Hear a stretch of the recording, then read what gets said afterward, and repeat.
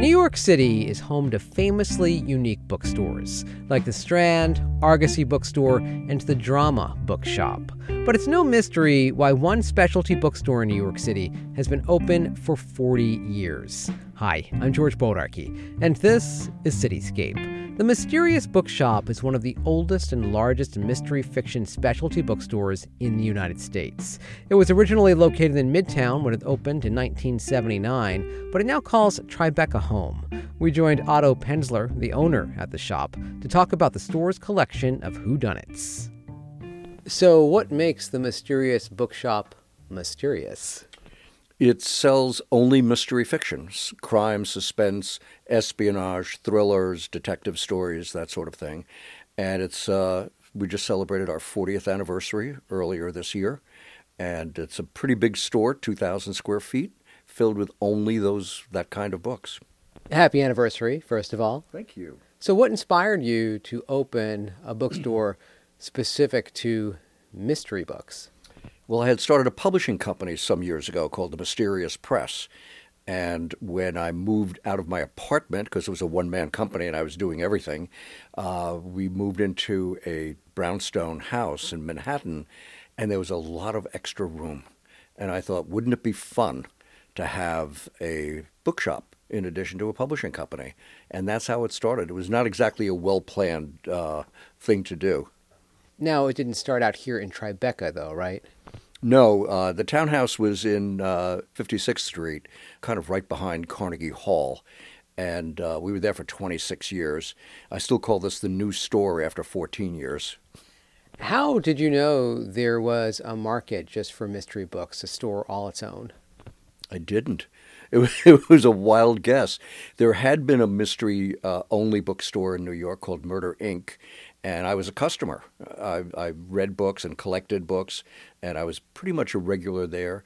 But when I had the space to do this in the building where I had my offices for Mysterious Press and where I lived, it just seemed like a good idea. And it's been the greatest experience. It's just so much fun to do this.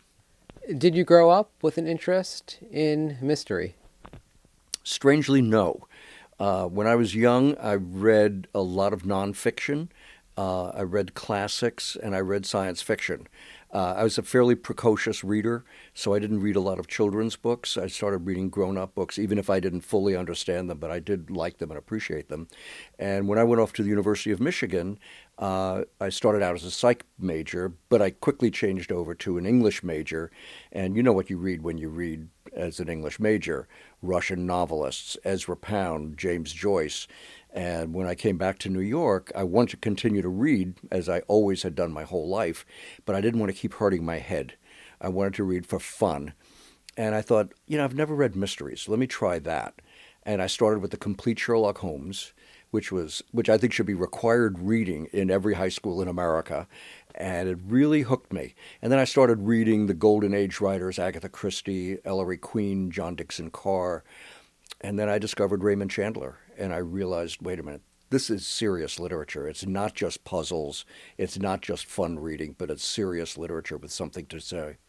Why do you think that Sherlock Holmes should be required reading? Because it is relentlessly fascinating. So many of the writers of the Victorian era and Edwardian era, which is when Conan Doyle wrote, tend to be gas bags. They're long-winded. They're a struggle to get through for a lot of readers. I mean, I love Victorian fiction. I think the greatest novel of all time is The Woman in White. But it's a little bit tougher for other people. Conan Doyle reads as if it had been written yesterday. It is every bit as straightforward and clean prose as any writer working today, and better than most. You have a whole section here devoted to Sherlock Holmes, right? Yeah, I'm a little excessive about it. The entire back wall of the bookshop is devoted to Conan Doyle and Sherlock Holmes. There have been thousands, literally thousands of books written about Sherlock Holmes, either as parodies and pastiches or as critical works about Conan Doyle's originals. And we have more than 2,000 of them here. How many young people would you say today know who Sherlock Holmes is? Everyone. If they're literate at all, if they can read anything, they know who he is. He's probably the most famous person who ever lived. What would you say is your favorite Sherlock Holmes book? I guess I'd have to say The Hound of the Baskervilles. It's a little trite to say that because I think it's most people's favorite. But the thing is, I can remember, and I'm not making this up, I can remember the book I was holding, where I was when I read that book for the first time. And I remember the moment where Dr. Mortimer comes to Sherlock Holmes and tells them of this horrifying murder and somebody's throat ripped out. And said the body was surrounded by footprints. And Holmes asks him, were they a man's or a woman's? Dr. Mortimer responds, Holmes, they were the footprints of a gigantic hound. The goosebumps I got at that moment are almost coming back to me now because I remember it so vividly. So where were you when you read that? I was in bed, which is where I really loved to read back in those days. Now I fall asleep if I'm reading in bed. But in those days, that was my reading time. I used to go to bed very early so I could get back to whatever book I was reading at the time. And the book I was holding was the one-volume Doubleday edition of the complete Sherlock Holmes with a preface by Christopher Morley, which is one of the great short essays of all time, an appreciation of Sherlock Holmes. How many people are walking through your doors specifically for that Sherlock Holmes collection? I'm not sure, but it's an ongoing interest that people have.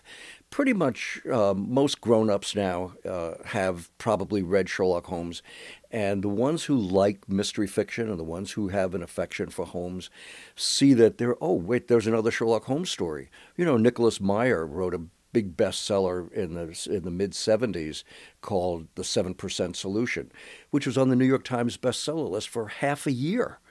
And that opened the gates to many, many other people. There had been a few pastiches before that, but that really opened the floodgates. And people like John Gardner wrote a great book, and H.F. Hurd, A Taste for Honey. Just wonderful, serious literature, really good writers. Do you have a lot of regular customers here at the Mysterious Bookshop? Oh, yeah. We have some customers who come in almost daily, which is crazy. They don't buy a book every single day, but they like the store. They feel comfortable here. It's kind of a home away from home. But there are plenty of people who do buy a book or several books a week on a regular basis. Some have been customers for almost the whole 40 years.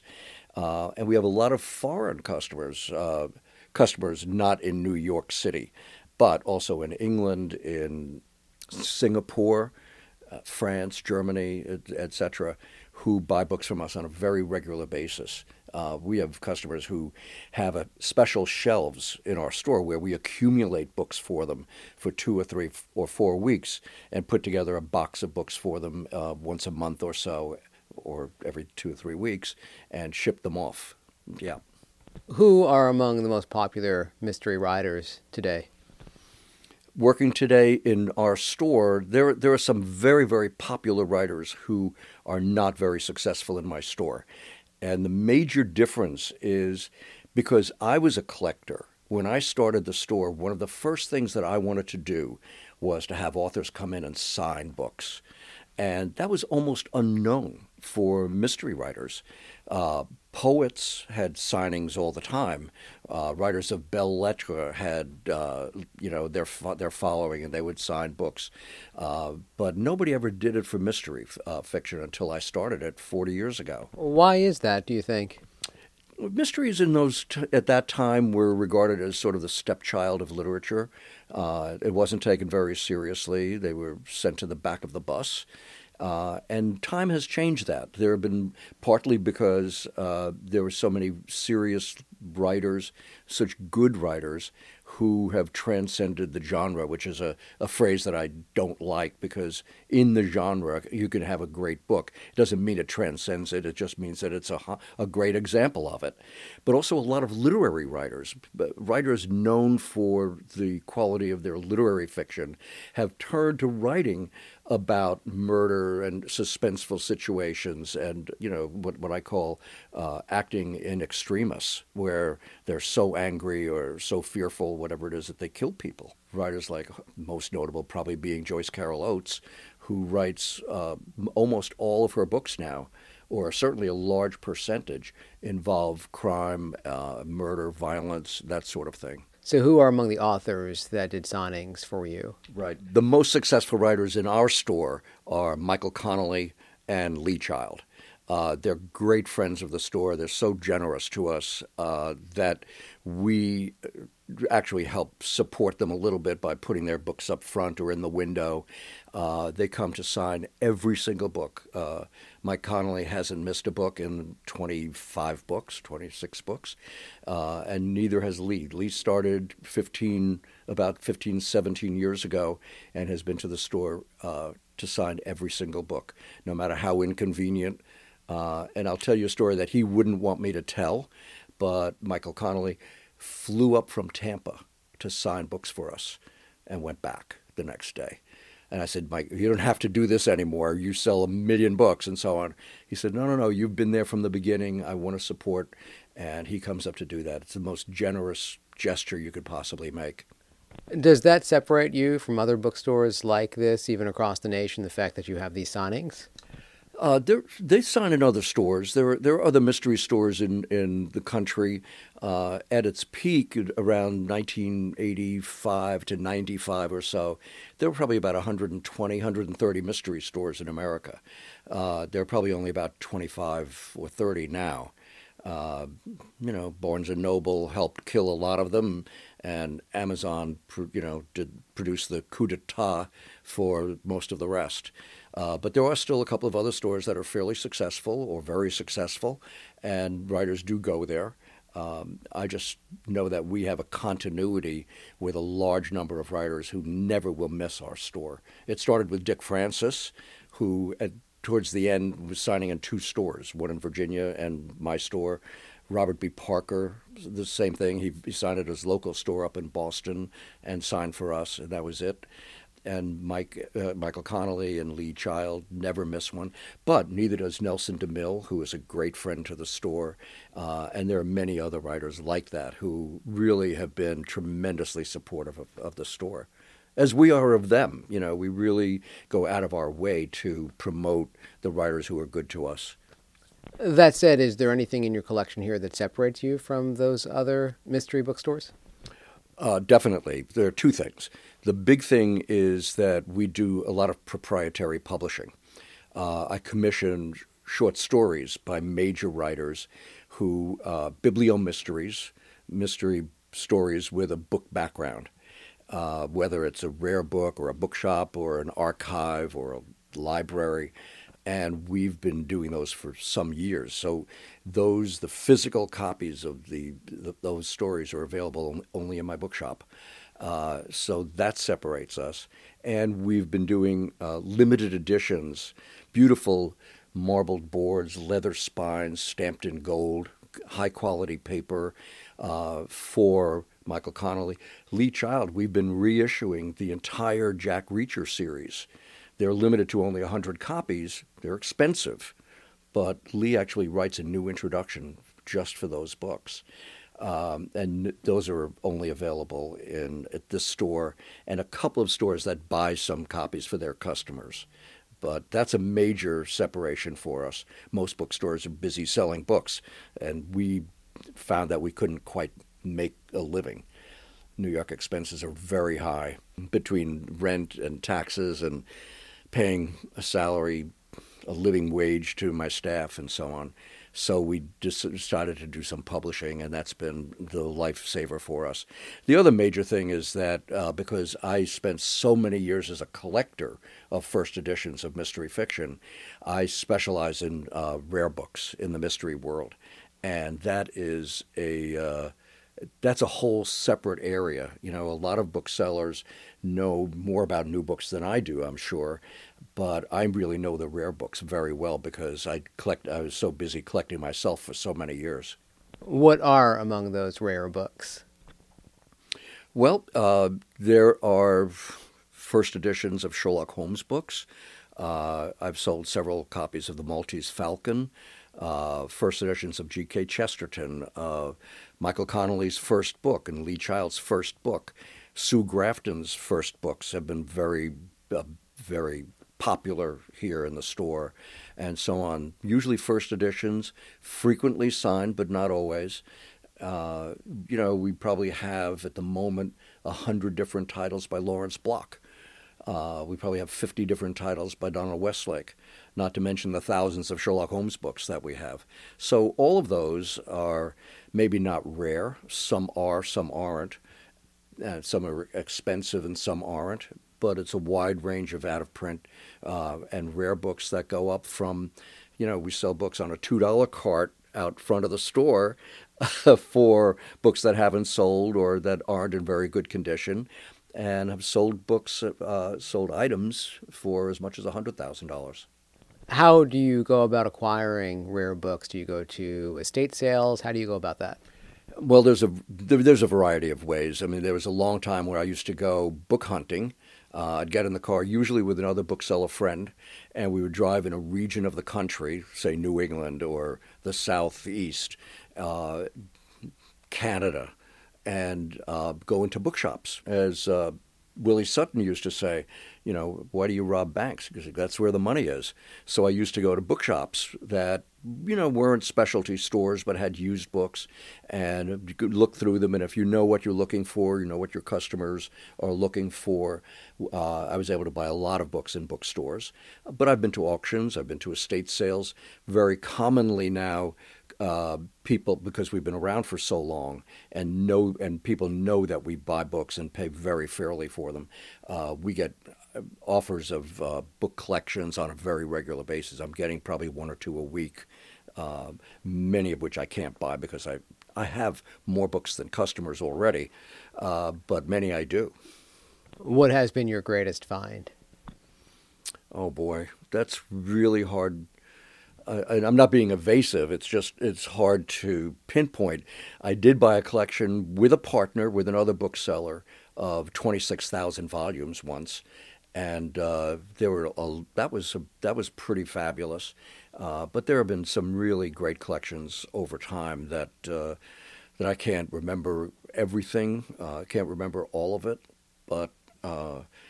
Usually, the bigger the collection, the better buy it is, because you can pay a fair amount for the collection and then realize that there are a couple of books in there that, that's a little bit better than I thought it was, or that's a little rarer than I thought it was, or I have so many customers who want that one.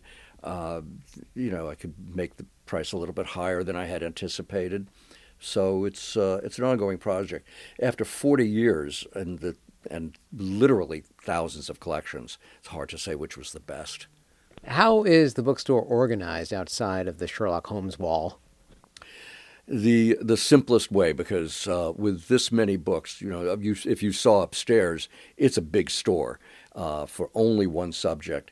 There's a paperback section and there's a hardcover section, and it's alphabetical by author. And we don't separate by category. We don't separate the new from the used. There's a single alphabet. If you are a fan of, say, Ian Rankin, you can find 20 books on the shelf. The new one, plus 19 backlist books. Who are among the most under-the-radar mystery writers, would you say? Living or all time?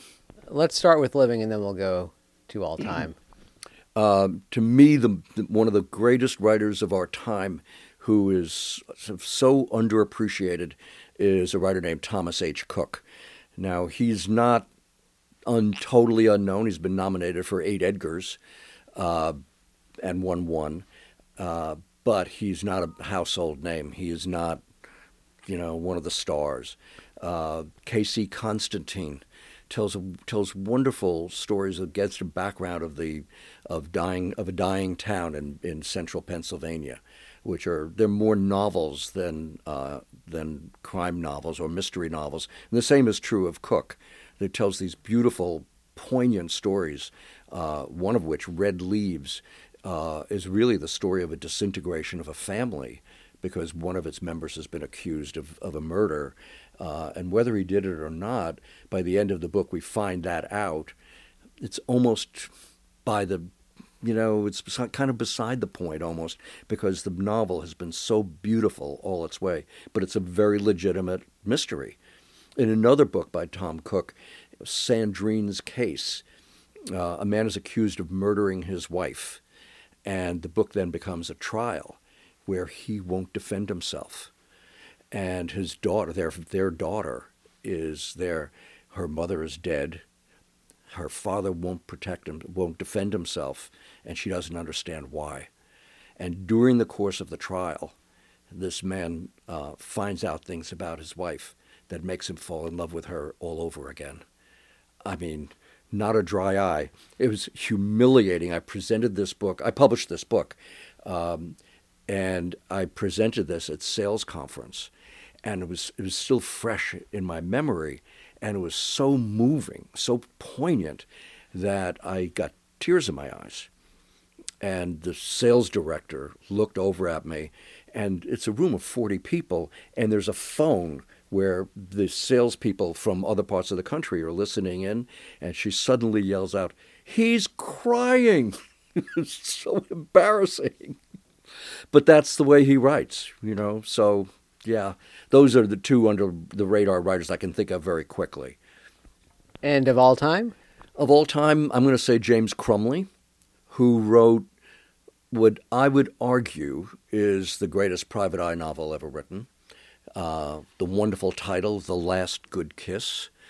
And he inspired Dennis Lehane and Michael Connelly, and that is a great tribute to them.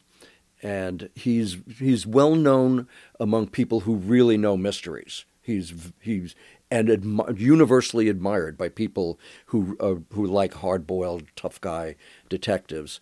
But the general public, who know people like John Grisham and Lee Child and Michael Connelly, have never heard of him. And every time I introduce a reader, a customer in my store, to The Last Good Kiss, they say, "Oh my God, how could I not have known this guy? What else has he written?" And he's written several other very, very good books.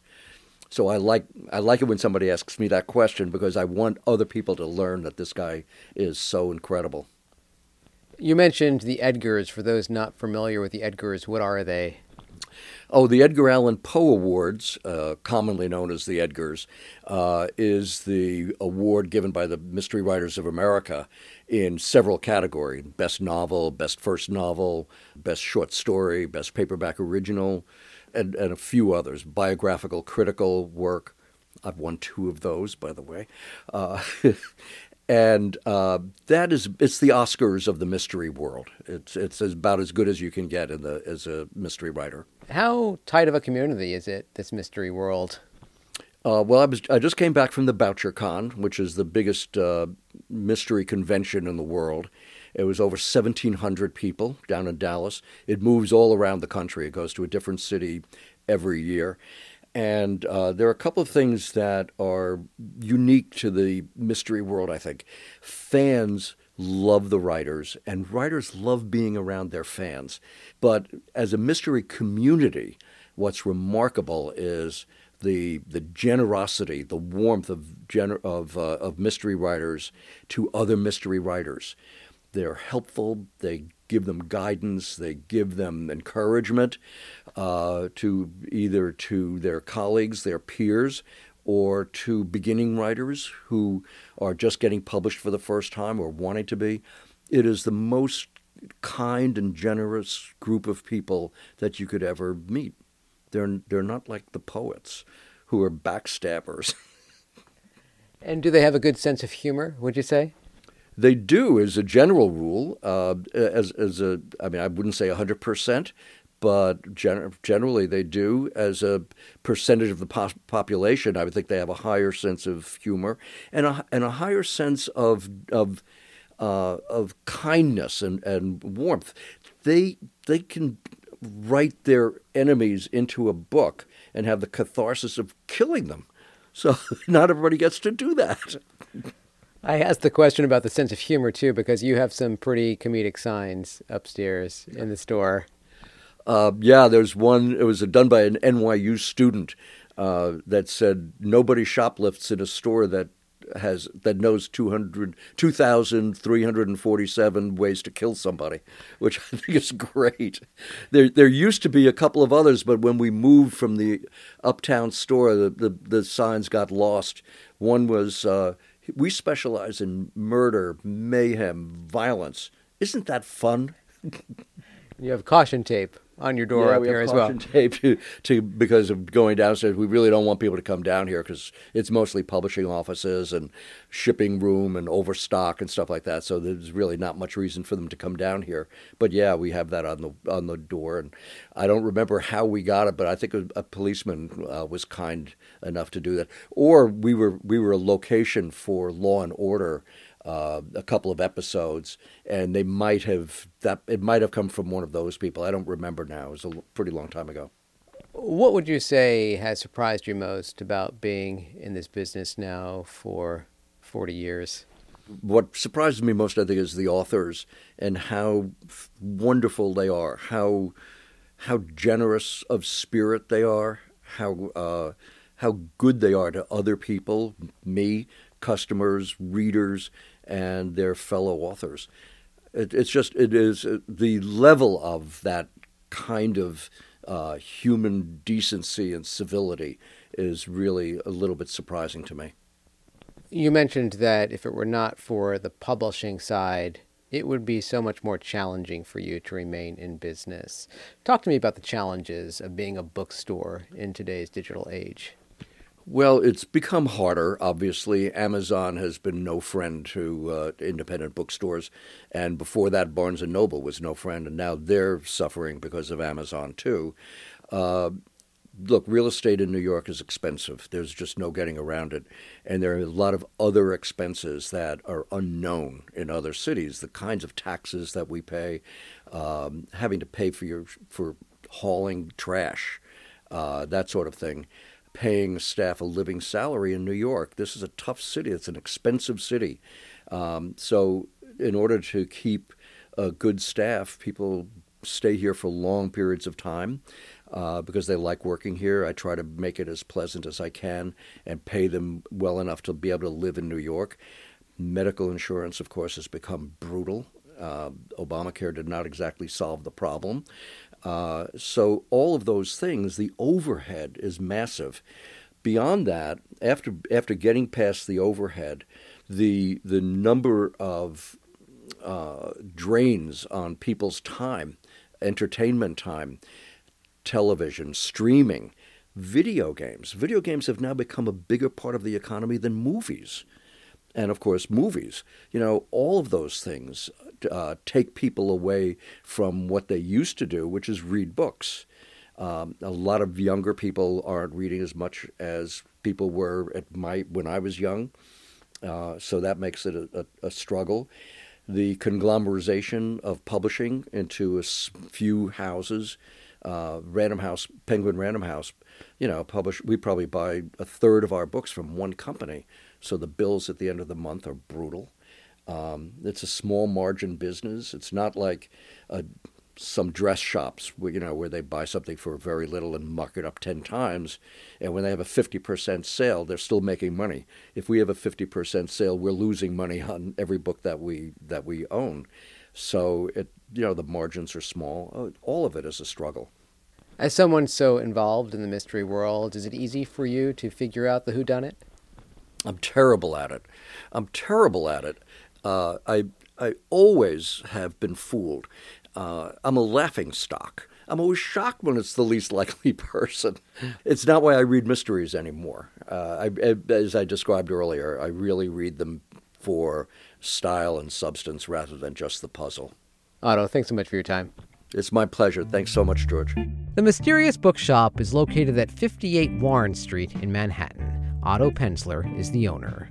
And that's it for this week's Cityscape. I'm George Boldarchy. My thanks to producer Maddie Bristow. Our music is courtesy of Blue Dot Sessions. If you liked this episode, be sure to rate and subscribe to Cityscape on Apple Podcasts. You can also listen to Cityscape on Spotify, Google Play, TuneIn, and iHeartRadio. Make sure to follow us on Twitter and Facebook at WFUV Cityscape to stay up to date between episodes. Thanks so much for listening.